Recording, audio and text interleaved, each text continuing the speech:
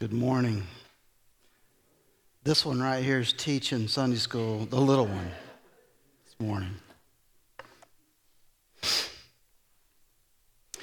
So Jesus is teaching on the Holy Spirit this morning. And to start, I would be amiss if I didn't pray. So if you would, take a moment with me and let's pray. There is nothing worth more that could ever come close. No thing can compare. You are our living hope. Your presence, Lord, through the power of the Holy Spirit. I personally have tasted and seen of the sweetest of loves, where my heart becomes free and my shame is undone. Holy Spirit, you're welcome here. I pray that you would flood this place.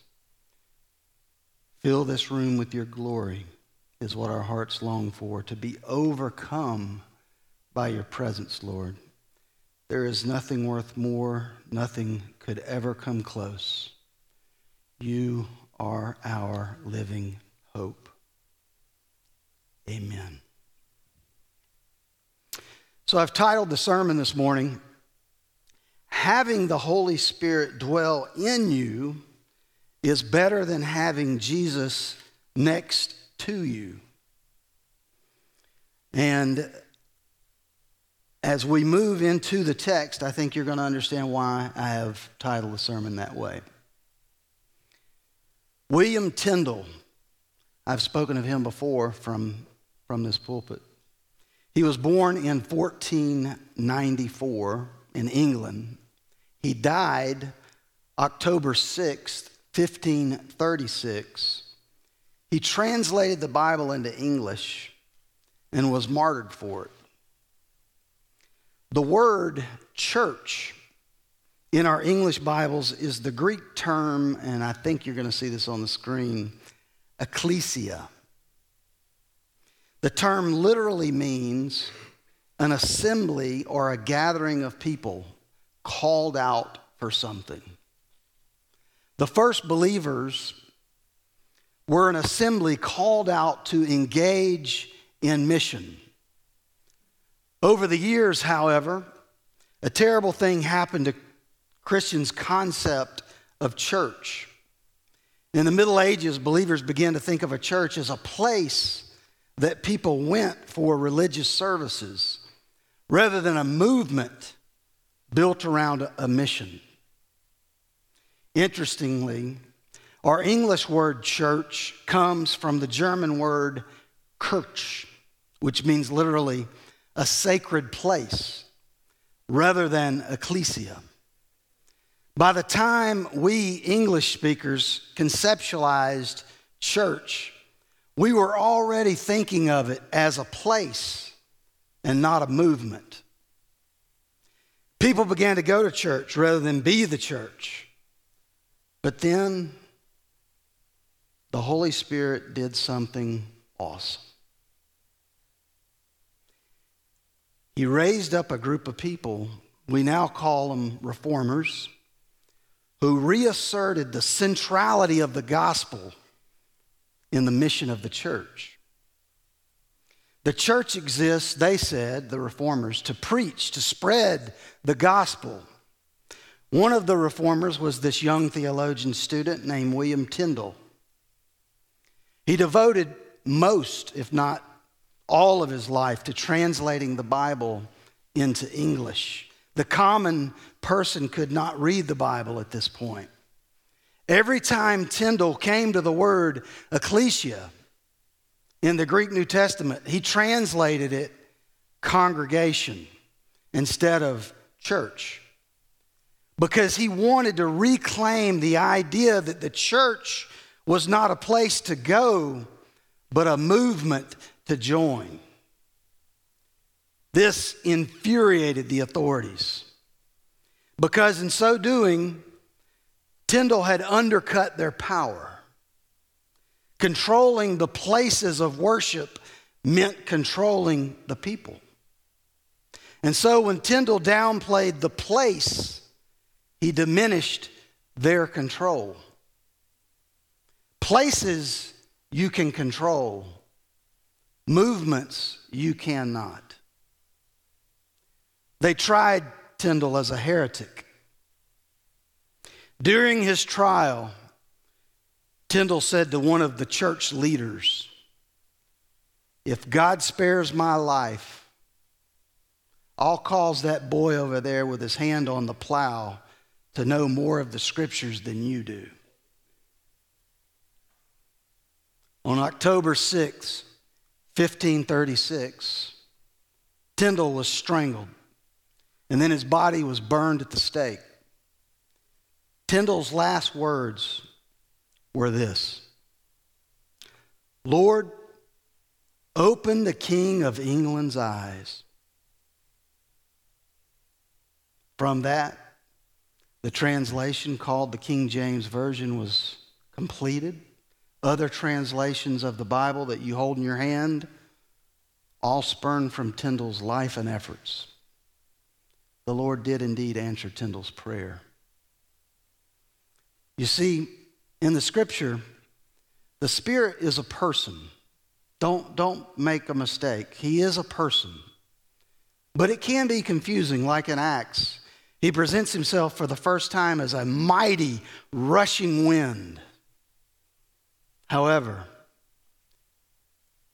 those filled with the Spirit, like the wind, they move. They move to those within their community in need of the gospel. They may even move away from comfort. They move to those outside of their communities who are broken and in need of hope. They move to the ends of the earth in places that do not share their language or culture. They move towards hatred in hopes to bring hope. They move towards danger to bring safety. They move towards death itself, if it means making God supreme and treasuring Christ and preaching the gospel to a lost world. You see, movements by definition move. And that means if you're not moving, maybe you're not a part of the movement. Where there is no movement, there is no Spirit.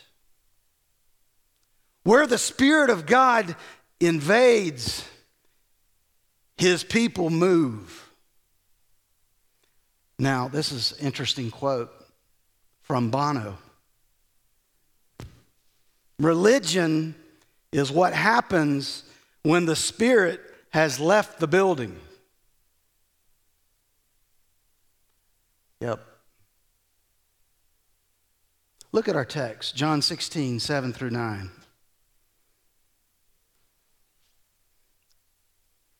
Last week I kept my jacket on the whole time. Nobody gave me any points for it, so I'm taking my jacket off. I'm hot. Y'all were hot last week. I heard you say it. I saw you all out there doing this. I'm like, I'm hanging on to this coat. Maybe it's his fire right there. John 16, 7 through 9. Read along with me. Jesus says, "Nevertheless, I tell you the truth. It is to your advantage that I go away. For if I do not go away, the Helper, which is the Holy Spirit, will not come to you. But if I go, I will send him to you. And when he comes, he will convict the world concerning sin, righteousness, and judgment. Concerning sin, because they do not believe in me." Think with me for a moment about how absurd this must have sounded to those guys, the disciples, who had been following Christ. It would be to your advantage, guys, if I go. Now, think about it. You've been walking around with this all-knowing, miracle-working, God of the universe. And it's starting to dawn on you, this is no regular dude. This is God. And then he says, it's to your advantage if I leave. Now you're going, I don't see how, bro. How could it be to my advantage if I leave? And Jesus explains further in our text. But let me ask you this question and get you thinking with me. Why did the Holy Spirit not come until after Christ's death, resurrection, and ascension? Why wait? Why did the Holy Spirit not come sooner? Because we know from Acts when he comes, Peter preaches and 3,000 people come to faith like that. The power of the Holy Spirit is a mighty rushing wind that takes over the hearts of people. Why didn't he come sooner? Look with me at John 16:14 in our text. I think it has the answer. He will glorify me, for he will take what is mine and declare it to you. So Jesus is saying the Holy Spirit will glorify me. He's going to take what is mine and reveal it to you, declare it to you. So first, the Spirit's ministry is to reveal the person and work of Christ.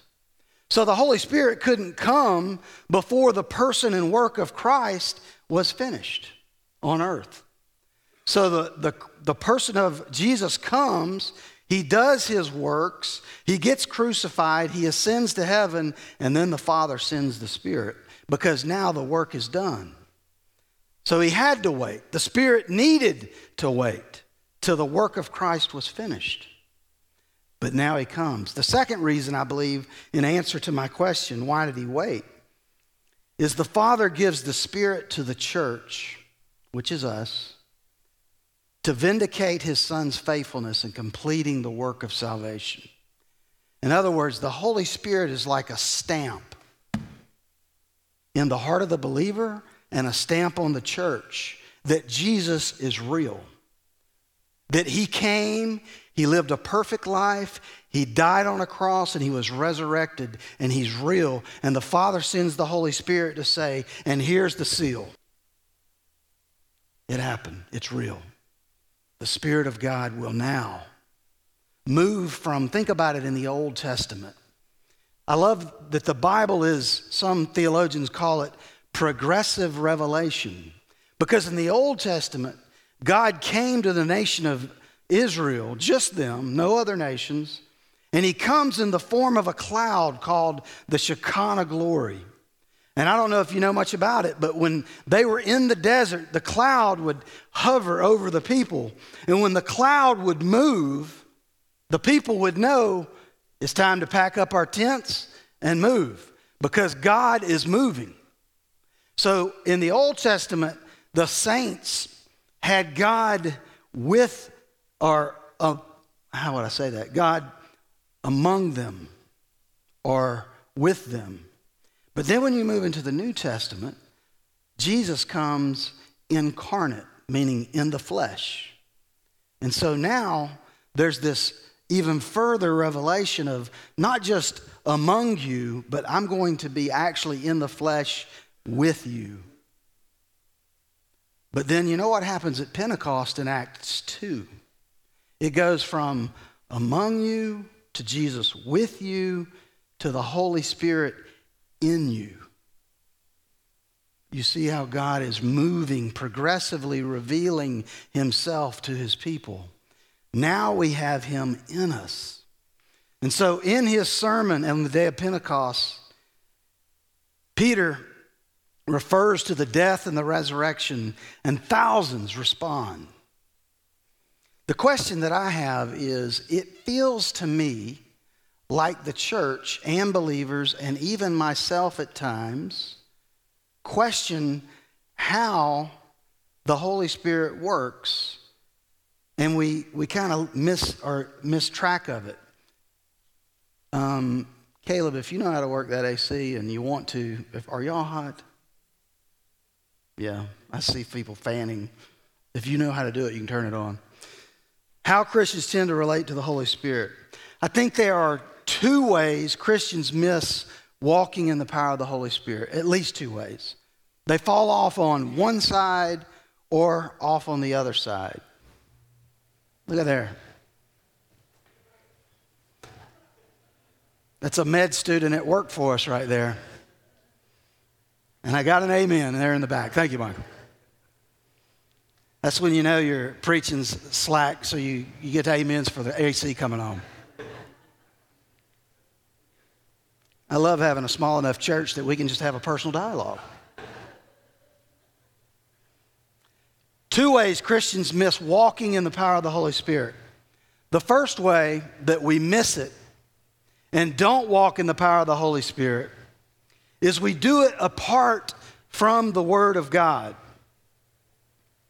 What I mean is some people experience or they pursue an experience in the Spirit apart from what God's Word says. They listen to voices in their hearts and they seek signs from God in the heavens, and they always seem to be talking about what God said to them through a stirring in their spirit or in a strange set of circumstances.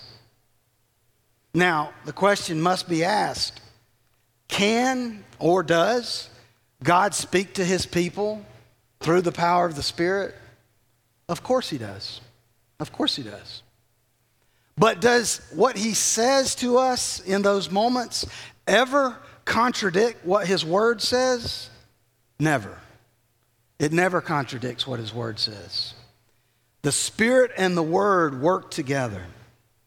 So the second way that people miss what it means to live and move in the power of the Holy Spirit that God has given is they seek to obey the Word of God without reliance or dependence on the Spirit. And so they may relate to the Holy Spirit in the same way that many of us relate to the pituitary gland in our body. And some of you are going, what is the pituitary gland? I don't even know that I have a pituitary gland. I promise you, you do, and it is helping you. That's how we relate to the Holy Spirit sometimes. It's like, I think I have one, and it's helping me, I think, but I'm not real sure where it's at or what it's doing, and it's helping us grow. Well, that's not good. We need to know more about the Holy Spirit's work in our life than we know about our pituitary gland. And so we need to rely and depend not just on the Word, but when we hear from the Lord through His Word, we should ask God to speak to us. He should illuminate the Word for us, the Holy Spirit. The Spirit and the Word work inseparably. The Spirit and the Word of God work together. When one of them is not in place, typically there is dysfunction. It's like having a lamp, but it's not plugged in.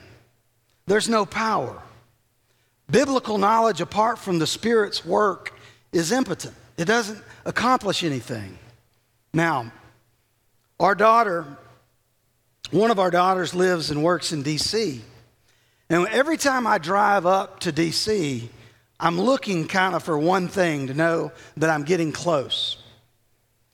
And if you've done this, you probably have done it as well. I look for the Washington Monument because it's, standing there majestically. You can see it from a long way out.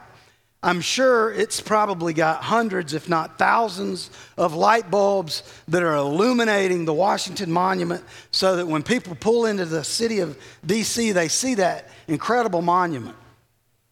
Now, I don't usually think, wow, look at those lights. I bet that takes a lot of money to run all those light bulbs that's illuminating this Washington Monument. No, what I think is the Washington Monument is majestic looking. The Holy Spirit's job is to illumine the person and work of Christ. His job is to make much of Christ. And so when I meet people that talk more about the Holy Spirit than they do about the person and work of Christ, it could be, not necessarily, but it could be a hint that perhaps they're misunderstanding the work of the Holy Spirit. Paul believed the study of the Word without this illumination from the Spirit was useless. That's why, after expounding in the gospel in great detail for 3 chapters in Ephesians, he stops explaining and he starts praying that the Spirit, now I want you to follow this in Ephesians 3. Paul stops explaining and he starts praying that the Spirit would enable the Ephesian believers to grasp how wide, how long, how high, and how deep is the love of Christ. And here's the part that I want you to get. That surpasses knowledge. What's he talking about? How am I going to grasp something that surpasses knowledge? It's contradictory. Paul is praying a prayer that is a contradiction. Maybe. It's interesting because in the Greek there are 2 words for knowledge. There's this word, oida. You should see it on the screen.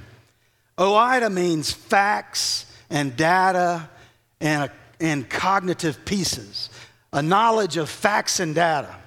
But then there's another word, gnoska, and it refers to an internalized knowledge gained through experience. In asking God to help believers know the love of Christ, Paul used the word gnoska. Paul wants us to have a knowledge of the love of God that we experience in our soul.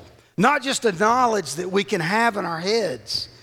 And you know, that's what happens in life, isn't it? I remember a couple of our children are here today, so it's interesting.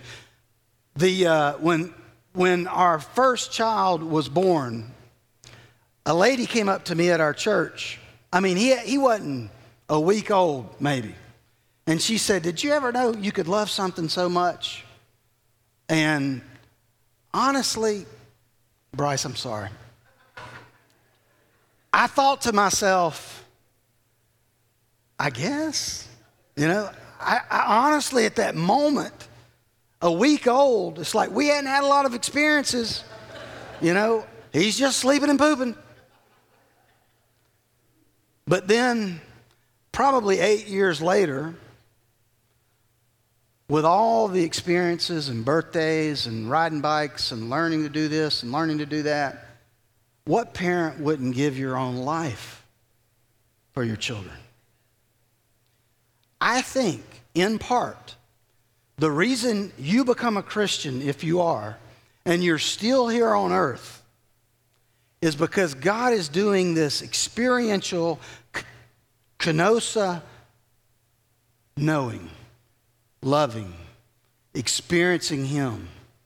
Because when that happens in your soul in an experiential way, you go and sell everything you have for the pearl of great price, and you make much of Him, and you see Him as the true treasure that He really is.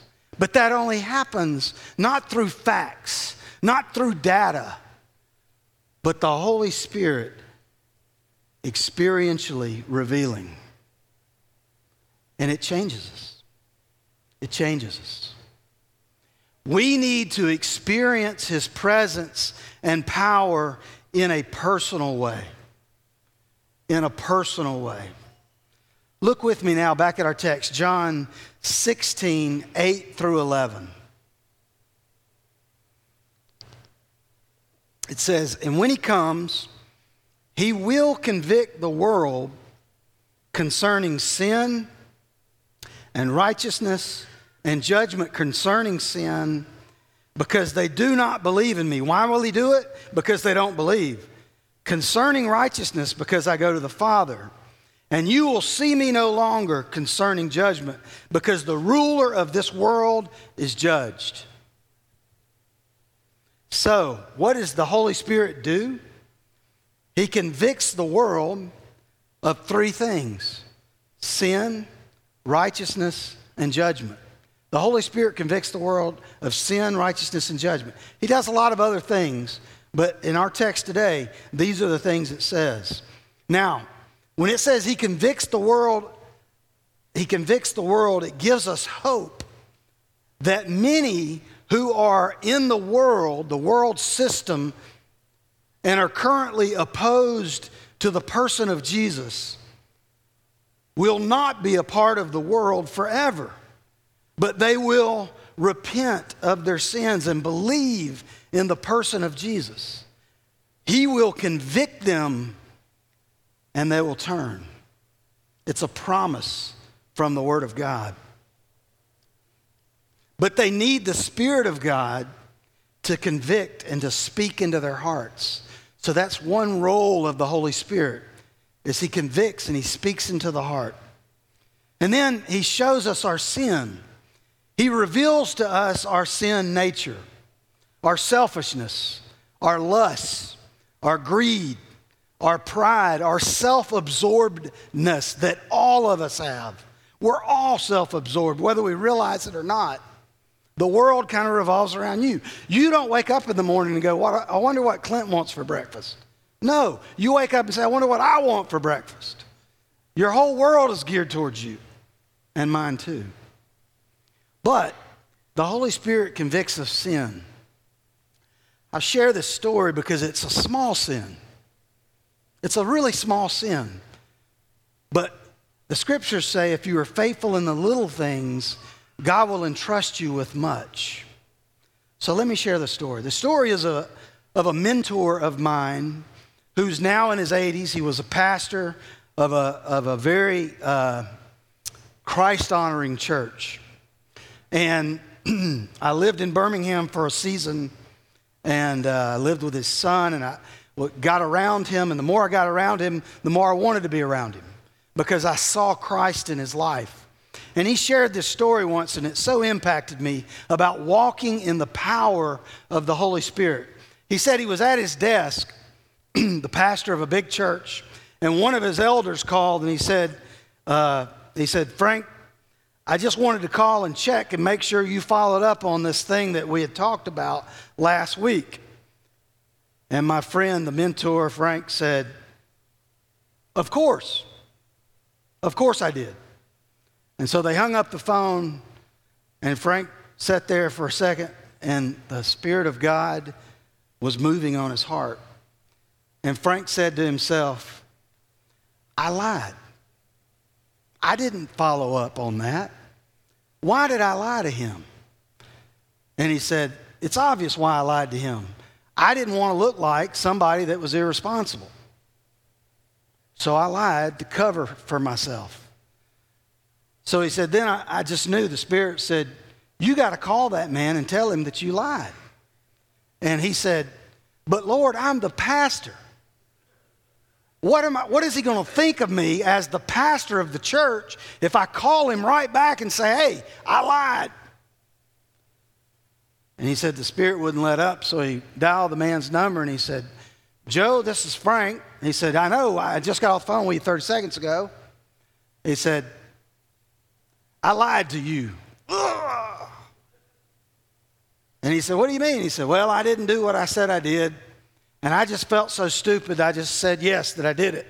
But I didn't really do it. And of course, the guy forgave him. But I think that story is such a small thing, you know? But here's the thing.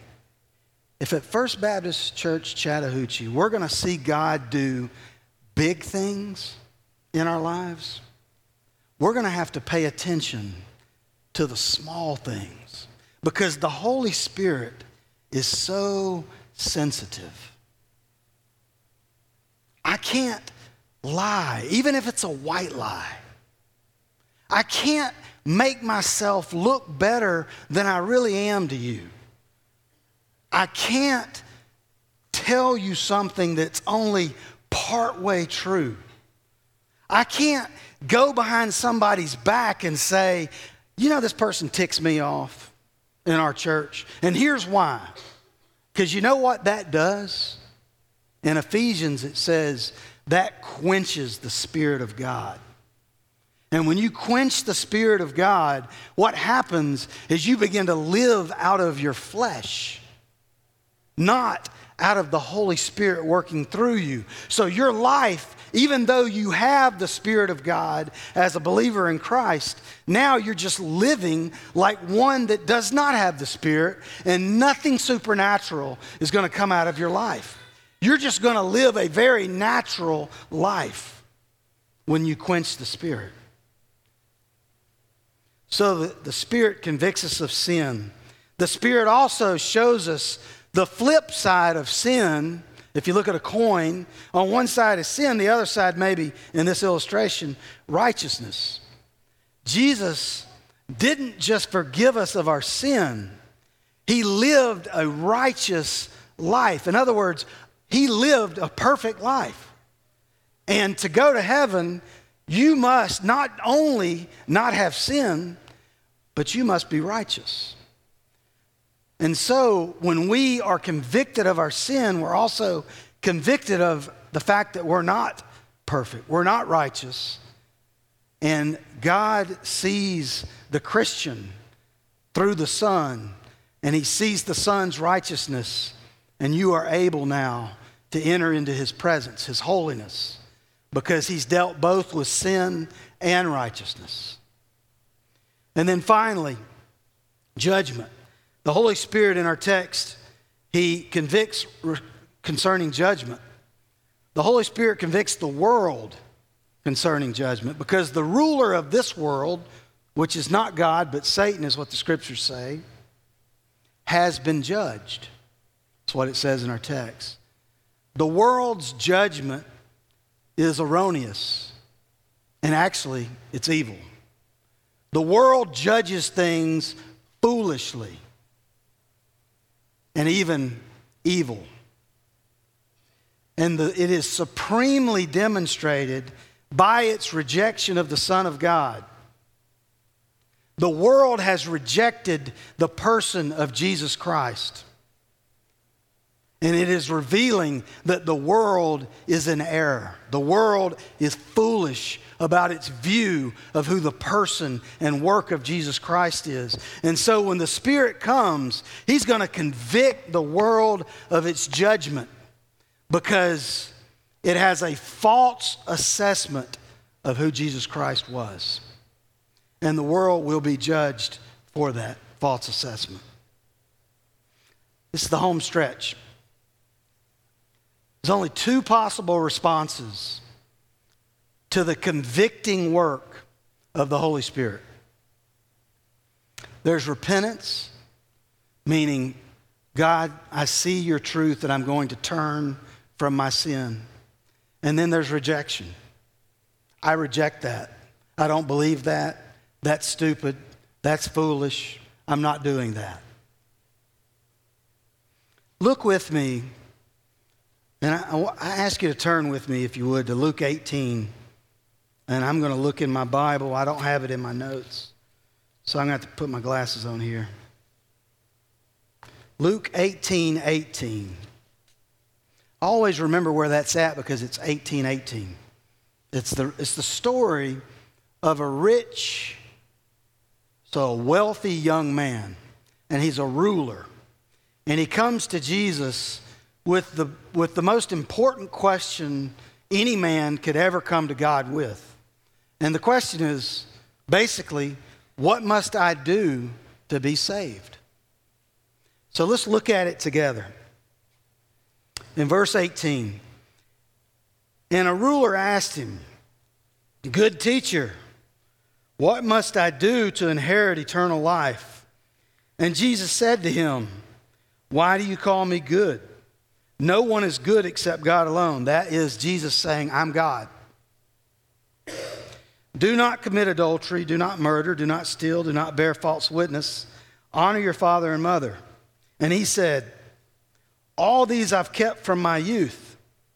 When Jesus heard this, he said to him, "One thing you still lack. Sell all that you have and distribute it to the poor, and you will have treasure in heaven, and come follow me." Let's stop right there for a minute.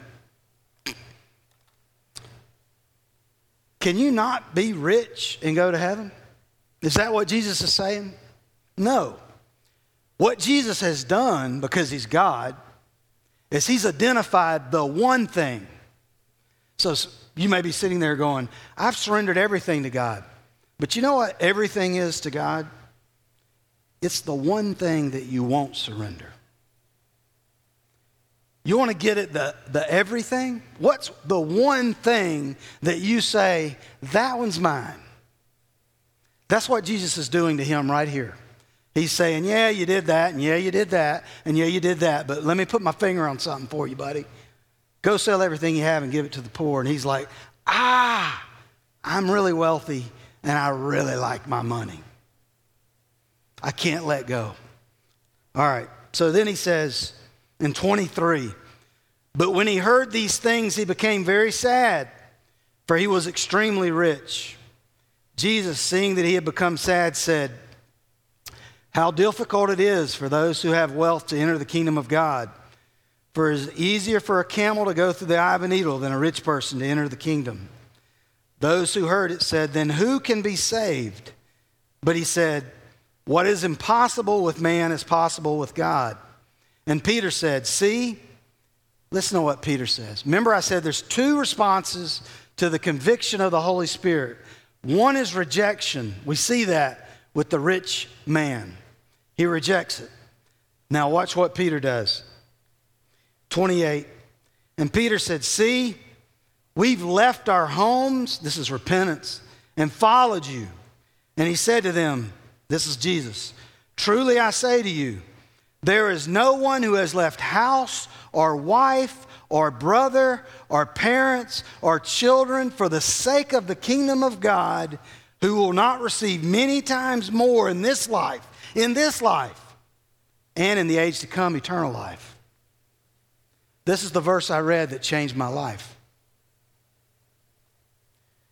I was February 27th, 1987, and a guy had asked me, "Clint, what keeps you from giving your life to Christ?"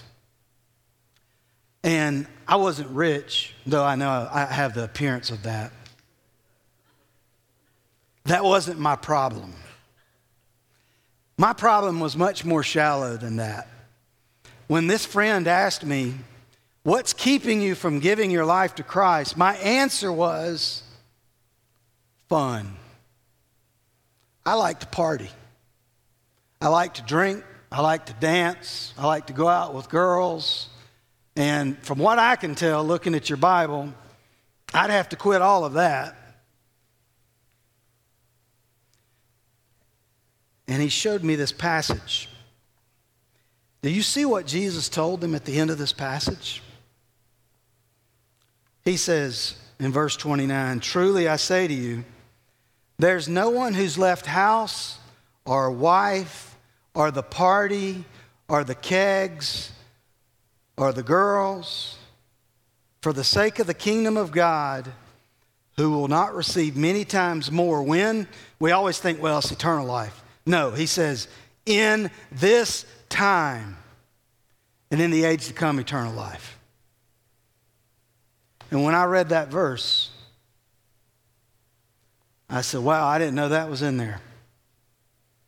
He said, well, you got to take it as a promise. What about you? Every Christian is a convert. So if I meet you and I ask you, when did you become a Christian? And you tell me I've been a Christian my whole life, wrong answer. Every Christian is a convert. At some point, you must humble yourself before God and say, Lord, I believe you are who you said you were. Lord, come into my life and forgive me of my sins. that I might have not just eternal life, but in this life, all that you offer, all that you promise. Let's pray. Father, I thank you for your word. I thank you that it speaks to our soul's need for you. I thank you for the Holy Spirit. I pray even now, Spirit, convict the believer and the non-believer alike in whatever ways you need to move to make us trust and hope in you and you alone. I pray all of this in Jesus' name.